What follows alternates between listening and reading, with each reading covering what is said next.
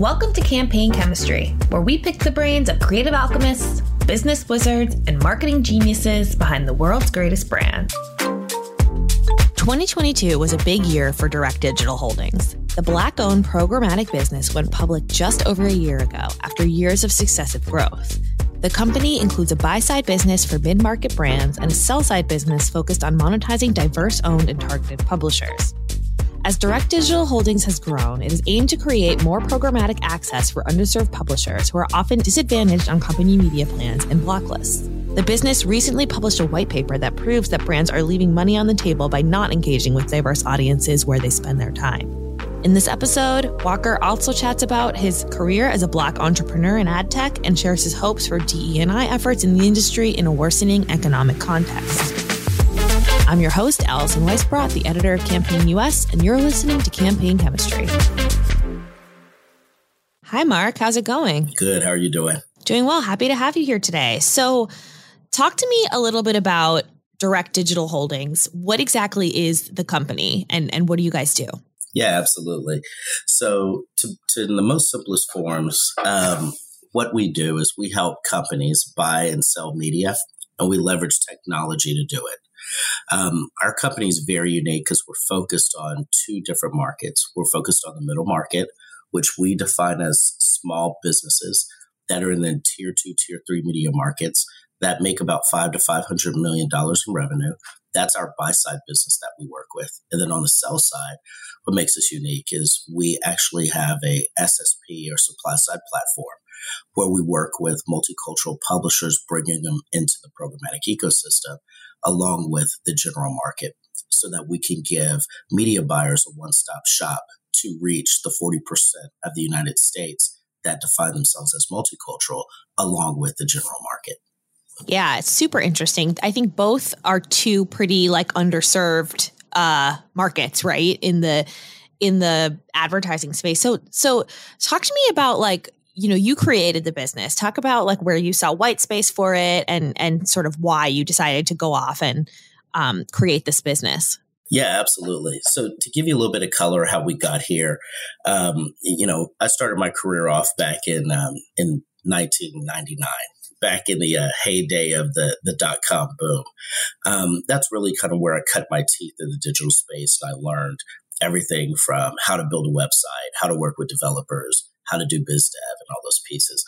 From that piece, I had an opportunity to really move into digital marketing. And that's when I first learned SEO, SEM. Even before Google became the juggernaut that it was, I was working with GoTo and Yahoo, websites like Alta Vista, which people probably don't even know about these days. I remember. Exactly. So that was really where I cut my teeth. And then needless to say, the .com didn't work like most of them back in that day. But it really left me with the strong foundation that I've been able to build upon for the rest of my career. Went to Deloitte for a hot second, worked there for 3 years. That gave me a wealth of experience around the biz dev side. And then moved to where I really cut my teeth in a Fortune 300 company called NRG Energy, where I was responsible for building out their whole digital sales platform. That's where I got the first opportunity really to understand how to leverage digital media to drive ROI and specifically drive KPIs. So that gave me a top-down view of the value chain.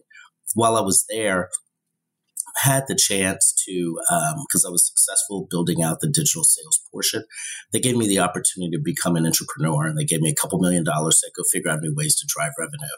So I was able to actually grow that side of the business to where by the end, after another 5 years, I had grown that division to about $1 billion of revenue. The problem was I realized if I had succeeded, great, I got none of the upside. But if I had failed, I would have gotten fired.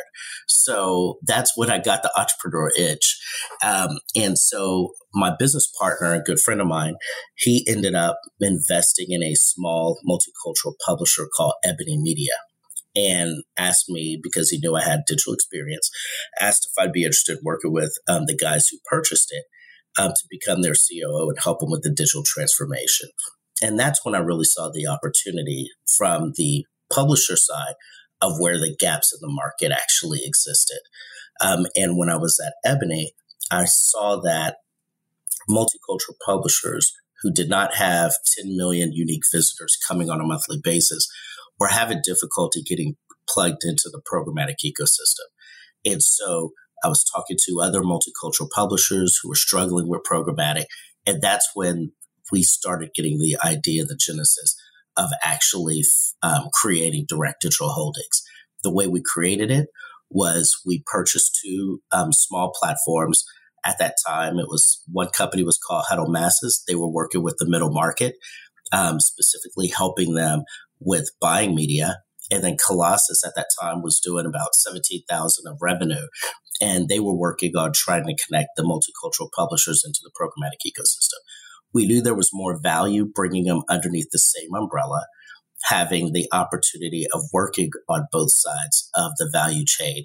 And from there, we started growing the business. So when we bought the company, they were unprofitable. They weren't doing well. We ended up cleaning them up, getting them profitable. We bought them collectively. They were doing about $6 million in revenue. Then we grew it to $7 million and got it profitable. And then after there, we bolted on another buy-side platform, Orange 142, that was really focused in on what they call the destination marketing organizations. So it gave us a whole new industry output to go after. So that's where we had the complete platform built of what you see today. And then the whole time when Colossus was coming along, it had started off at 17,000 of revenue. The next year it grew to about 300,000. The year after that, we grew it to about 2.9 million. And then this year will be, and then the next year it grew to 12. And then after that, right now we look like we'll be about 50 to 60 million in revenue. So it really helped us, having them collectively work together, having the experience of seeing the buy side and the sell side working in conjunction. I think you're seeing a lot of ad tech companies moving into that type of model today. So that's how we got here. For sure. And I think that's especially for the type of markets you're serving, having that connection and a one-stop shop is so important, which I'm sure we'll talk about later. But first, it's been just over a year since Direct Digital Holdings went public. So that's super exciting. Talk about how what this milestone means for you and for your business. Yeah, the milestone. It's good. I mean, being a publicly traded company is it's a whole feat in and of itself. Just getting here. My business partner and I, what is different is we're not VC funded. We weren't VC backed. We bootstrapped the company ourselves. So for us, we viewed going public as not an exit, but really, really the beginning of our journey. It was a fight to get to this point, but we see it as the beginning of our journey. And being public for a year, we've actually enjoyed it. The amount of press that we've gotten from it has been very favorable, but even more so, it gave us the access to capital that you need in order for partners who want to work with you to have the faith and confidence that you're going to be around tomorrow. And that's one of the benefits that we had saw for the long run about us being public was the fact that, companies and partners that want to work with us, our financials are public. They know we have the right processes in place. They know that, on a whim, I can't just do anything I want to with the finances of the company.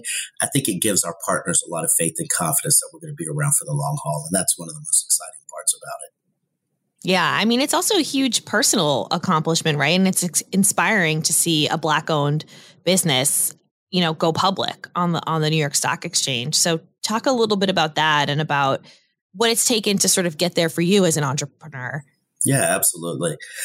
One of the things that I'm passionate about is not just bringing diversity for publishers into the programmatic ecosystem. It's really more about giving people who look like America, if you will, an opportunity to work in the ad tech space. If you look at our board of directors, it's a majority minority board where our lead director is African-American female. We have a white female, Misty Locke, who's on our board as well, who's CMO of Dentsu. I think what you'll see is our leadership team, same thing, majority minority. And if you look at our operating team, it's majority minority. 60% of our company is female, 40% is male. And it's actually a majority minority company. And so we have 77 employees. And a lot of them were working in the ad tech space and had difficulty rising And so we gave them a shot, and many of them have flourished. And I think you can see it by the outsized returns and the profitability of the company, that deliberate diversity and putting people with unique backgrounds, different backgrounds, can actually deliver outsized results. And that's what we're excited about. And that's really, we don't talk about that mission, but that's really one of the primary missions of what we're doing today, is that it's giving people an opportunity in this space. Yeah, I think you should talk about it more, because it's definitely, I think, the diversity that you reflect on your own team allows you to successfully pursue, goals and missions like increasing programmatic access to diverse publishers, because you understand the scope of the problem. You've experienced it firsthand. Talk about how, that like the makeup of your team has led to the success of what you guys are trying to do. Yeah, absolutely. When we talk about the makeup of our team, what I've observed by having such a diverse team is you get those unique perspectives and these unique insights that you normally wouldn't have seen. Our CTO, she's South Asian. She one of the smartest people I've ever worked with. When I hear her and with the partners that we work with, she understands a lot of the cultural nuances that most people don't. They don't get or understand, just because she understands the background, she understands the mentality, she understands the culture. Those add value to how we operate, how we function today. In addition to that, when it comes to language differences, our chief growth officer, she's an immigrant. Her family were immigrants from Nicaragua. And that experience and that insight is part of makes who she is today. And she brings that passion and that energy into the organization, and it's a unique perspective. What we have seen is when you bring those unique perspectives into the room together to brainstorm ideas for clients and customers, you usually can bring a different insight into the room and introduce new concepts into the conversation. Whereas if everyone looked like me, everyone talked like me, everybody was from Houston, Texas, I'm only going to bring one slice of the equation into the room. And it's that diversity that really has fueled our outside performance that we've been able to experience over the last year. Yeah. So I want to talk about the diverse media space, because I know that's where you have a lot of experience and passion. And it's a conversation that's picked up in recent years, I would say, especially after 2020 and sort of the racial reckoning that the country and the advertising industry went through. But it's a problem that's been around for a long time, and it's something I think that you've noticed early on. Has anything changed since it's become a bigger topic of discussion? I mean, there's now like companies like IPG Media Brands hosting equity upfront. So there's more eyes on this topic, but what, in your opinion, has actually moved the needle? What I think moves the needle is ROI, KPI and ROI. The stat I try to point most of our clients and partners to is that 40% of the United States is multicultural, African-American, Asian-American, Hispanic-American, and then LGBTQ community. And when you put the LGBTQ community on top of it, it's really more over 50%. There's only, based on the ANA study, 4 or 5% of media spend actually looking to target in an authentic way those audiences. When you have that much of a dislocation in spend to reach, what you're missing is growth opportunities. We just recently released a white paper study, which I don't know if you've seen, that outlines that. And the position that we take in regards to diversity is it's not the right thing to do. It's really about if you want growth in your industry, if you want growth in your business, missing out on speaking to 40% of the U.S. population, you're not going to be able to grow. As a matter of fact, your competitors will before you. So the business case we're making, and as a company, what we believe in, it's really about driving ROI. And it's not just the right thing to do. It's actually the smart thing to do. And that's the position that we take. If you want to grow your business, you speak to those audiences. Yeah, I did see the white paper, and it had some really fascinating stats in there. At the same time, though, it's not surprising, right? Like it's something that, people have been saying over and over again. The research has proven time and again that being more conscious of diversity, reaching diverse audiences, speaking to them in media outlets in ways that they like to read and speak and understand leads to better business results. So what is there still a disconnect in the business world about this? And if so, why? The biggest disconnect that I've seen is most companies believe multicultural is 5%, 10%. I think the last census study showing that 40% of the U.S. population is actually made up of multicultural, I think that was a shock to a lot of people in the business community. Historically, I remember when, back in the, I'm going to say mid-2000s, total market was the rave. Everyone talked about, total market marketing, total market advertising. I think what people are starting to realize is people do participate in the total market or the general market, but then there's an authenticity with multicultural publishers, with multicultural outlets where people look for those connections.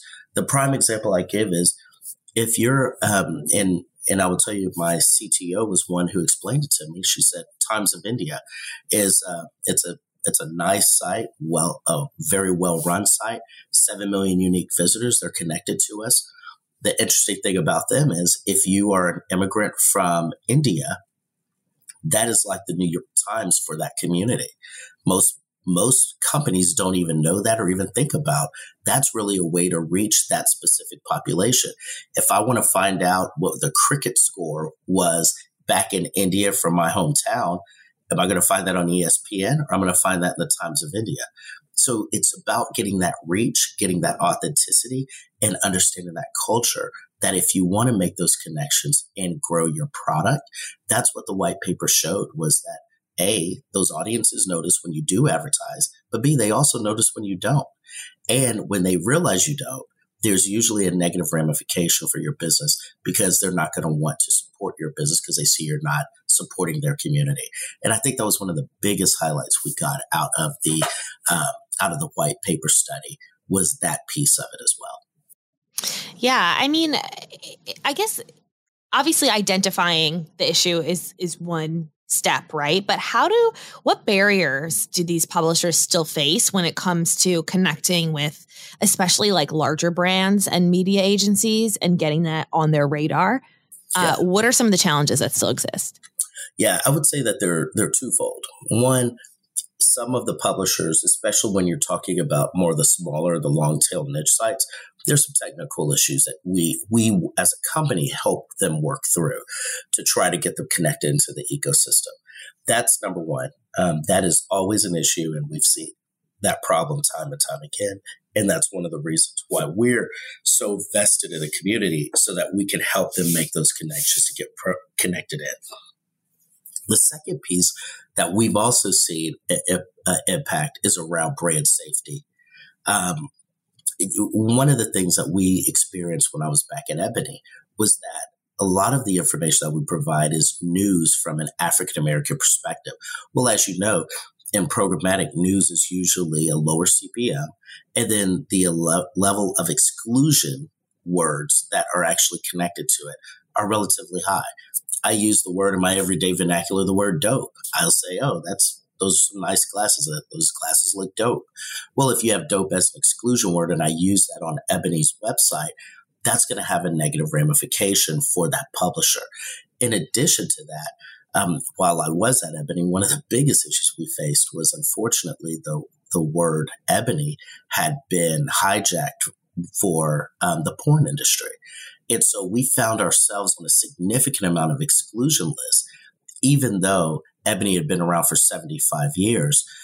It had a negative ramification. And unfortunately, what we have seen is people are not really spending a lot of attention on those exclusion lists for those cultural sensitivities that can actually help them generate revenue for the long haul, and also get scale and reach. And so that's part of the education process that we work through with brands and agencies, and helping them get a better understanding of those cultural nuances that they need some more sensitivity around inside of their organizations. Yeah, I want to follow up on both of those points. So on the technical integration side, I think there's like sort of a misconception that you can just sort of turn on, a Google account and you're connected to the programmatic ecosystem, but it's actually a lot of work and investment for publishers, especially small publishers, to get hooked up into that system. And then when they do, they're often overlooked, right? Because the audience isn't big enough or there's not enough scale. So what are some things that like large agencies and bigger brands can do to incorporate these companies into their media plans? Yeah, absolutely. Well, that's part of the reason why we felt like building Colossus and building up Colossus was important, was to give them that opportunity where let us as a company do all that heavy lifting. And therefore, just by working through us, you're able to reach those long tail sites that you normally have not been able to reach. And we do a significant amount of the vetting and the upfront work to bring them connected into that ecosystem. But what I also think is needed and is important is the time, energy, patience of working with those sites in order for you to get the yield that you're trying to get to. A lot of times, and one of the issues that we've seen as media buyers, what they'll do is they'll run a test campaign for 2 or 3 weeks. If they see like something's not working, they just shut it off immediately. The optimization is really where the value is. As a publisher, there's many things I can change on my side to help you yield the fruit that, for a campaign performance that people are looking for. But communication is the number one thing that is needed in order for us to be able to achieve that. So the one piece of advice I've always given brands and agencies is, one, if you have a partnership, work the partnership, work for optimization, and have the patience to actually spend the time, energy, and effort to get the fruit that you're looking for as it relates to campaign performance, because it's not just a binary, did it work, did it not, shut it off and move on to the next one type relationship. That's my biggest piece of advice that we like to give. Are you noticing that they're starting to do that differently in terms of optimization, or is it still hard to get them to do that? It's still hard to get them to do that. I think that's I'm going to say, I think there needs to be a reset of perception, if you will, inside of some agencies and also with brand partners of a spirit of partnership in the relationship versus did it work, did it not, and more move from a vendor relationship more to a partner relationship. I still think as an industry, we need more work in that domain, especially when you're working with long tail publishers. Yeah. Do you think that, like, just given, what's going on in the economy right now with collapse of Silicon Valley Bank, there's been rampant inflation, all marketers are sort of like tightening their belts, right? They're looking around, where can we save? Do you feel like that's going to have a negative impact on diverse owned media? I hope not. That's what I would say. We're fighting hard every day to make sure that people see the value of working with diverse owned media. And so historically, I will say, that's usually the first to get cut. What we're hoping for this, I'm going to call it economic rejuvenation that we're going through right now, that we actually take a different view and a different perspective of partnership versus vendor relationship when it comes to diverse owned media. Mm-hmm. So I want to circle back to the blocklist issue because it's a huge issue. It's one that impacts, as well as, diverse specific publishers. It impacts news publishers. We all saw people demonetizing COVID-19 related information during the pandemic because they don't want to be near bad news. Yeah. It's a particularly acute issue, I think, for diverse owned publishers. So I guess I'm going to ask sort of the same question I've been asking is, as awareness gets raised about the issue, is anything actually improving? Yeah, I would say there's a lot more awareness. Processes are the hard part. How do you incorporate the processes across multiple levels inside of brands as well as inside of agencies in order to get the most accurate block or exclusion list that you can create?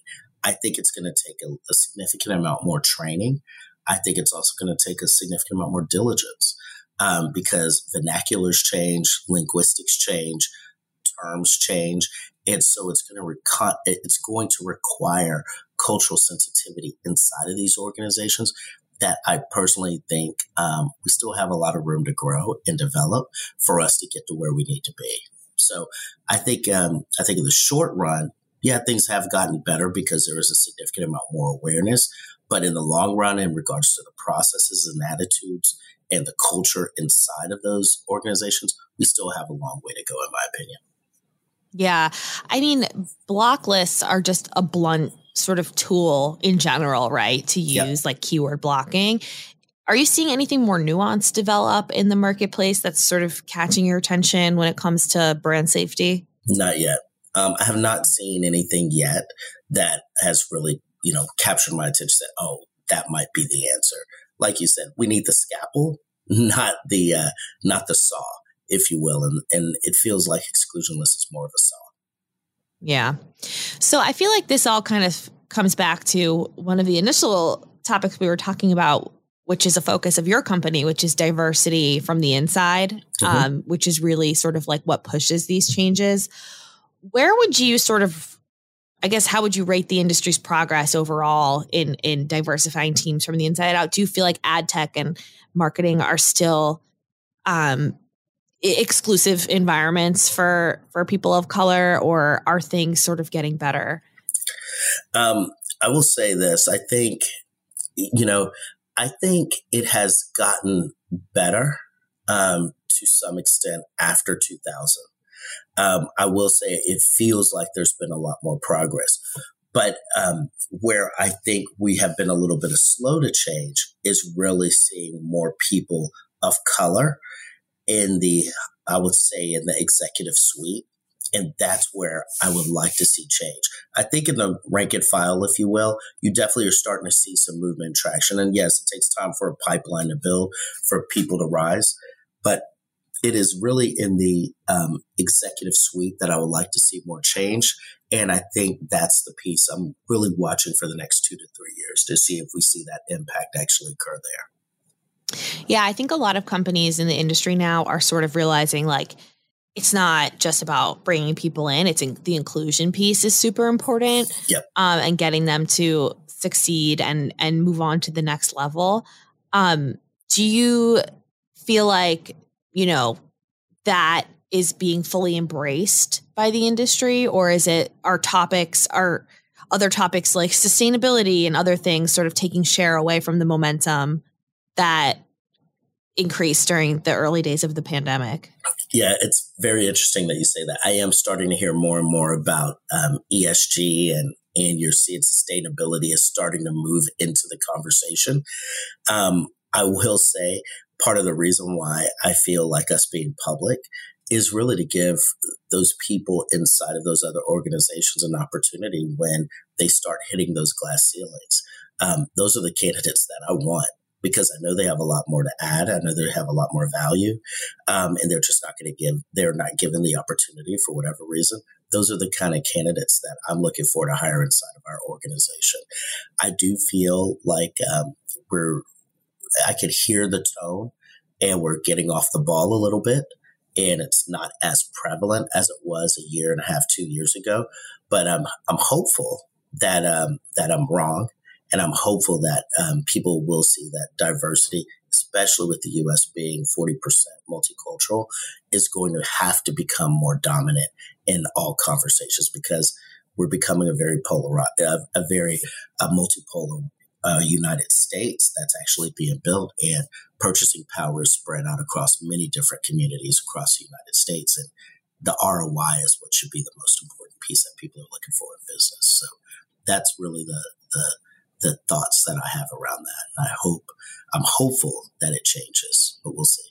Mm. So what are your, now that Direct Digital Holdings is a public company, what are your ambitions? Like, where do you really want to take this business over the next few years? Yeah, really looking to continue to grow. Our focus right now, we had a very strong year last year of growth. We really are looking to maintain that momentum into 2023 and 2024. And so while the economy is trying to figure out what it's doing, we are head down focused on working with the middle market clients and multicultural publishers to keep growing the overall business, and hopefully make our publishers more money, and hopefully make our middle market clients and customers that we work with more money as they go through this economic downturn, if you will. Yeah, I guess we haven't probed much about the mid-market side of the business. Are there any major trends you're seeing from them in terms of in terms of the economy, how they're spending their media dollars. I know typically small businesses work a lot with Google and the big platforms. Is that diversifying at all? Yeah, it absolutely is. It has been one of the most not shocking, but one of the most exciting pieces that we've seen. What we have seen from our clients, especially ones that were participating in paid search, they said their campaign performance had decreased about 20%, or their cost of campaigning had increased about 20%. Is the right way of looking at it. So they were already looking for alternatives. And so the open CPM market is the alternative that a lot of them are starting to move towards. The other second trend that we saw was with COVID. Many of the, I'm going to call them, tier 2, tier 3 media markets that we work with, they were so used to purchasing media in a traditional way, whether they were investing in their linear TV with their local broadcast affiliate or with their terrestrial radio station, that once COVID hit, they realized it's either adapt or die. They had to move to digital. And so the conversations we're having on that front is really a seismic shift, if you will, of these entrepreneurs who are very smart, very intelligent, run, $50 million pest control companies and companies that you interact with on a daily basis. They're scrambling to figure out how to move to digital. And so to me, once the genie's out of the bottle, there's no way it's going back. And that's one of the biggest trends that we've seen, is that COVID kind of accelerated that change. And the third one is CTV, OTT, and video. Streaming platforms now are going to continue to rise because those local dollars are starting to move into that space. And we believe we're well positioned to help many of those companies in those markets actually make that transition. And that's what we're very bullish and excited about, that piece of the business. So, yeah, so much of the attention is in the trades and in different industry discussions is about the big brands, right? And like what they're doing and where they're spending. But really, it's the long tail. It's the mid-market, like small market businesses that move the economy. That's what built Google and Facebook's business. So gives me a little hope to hear that they're spreading the dollars around a little bit more. And it's only a good thing for diversity too. They are. And I would also say and add into it, the walled gardens, they're going to have to retool their platforms because you're starting, like you said, those middle market companies really built their business off of those backs. And now those dollars are starting to move and looking for alternatives. So you're going to see those walled gardens starting to make adjustments to their platform and how they operate as well. So I think we already are. Yeah, you are. Another 10,000 layoffs at Facebook just this week. So lots changing really in that space. Absolutely. Yeah. Well, Mark, thank you so much for joining me. It's great to learn about all the great work you're doing on the diverse media front. And thank you for sharing all your wisdom with us. Absolutely. Absolutely enjoyed being here. And thank you for the invitation. That's all the time we have for this week. Thanks for listening, and we'll see you next week. If you like what you heard, please subscribe to Campaign Chemistry on Spotify, Apple, or wherever you get your podcasts.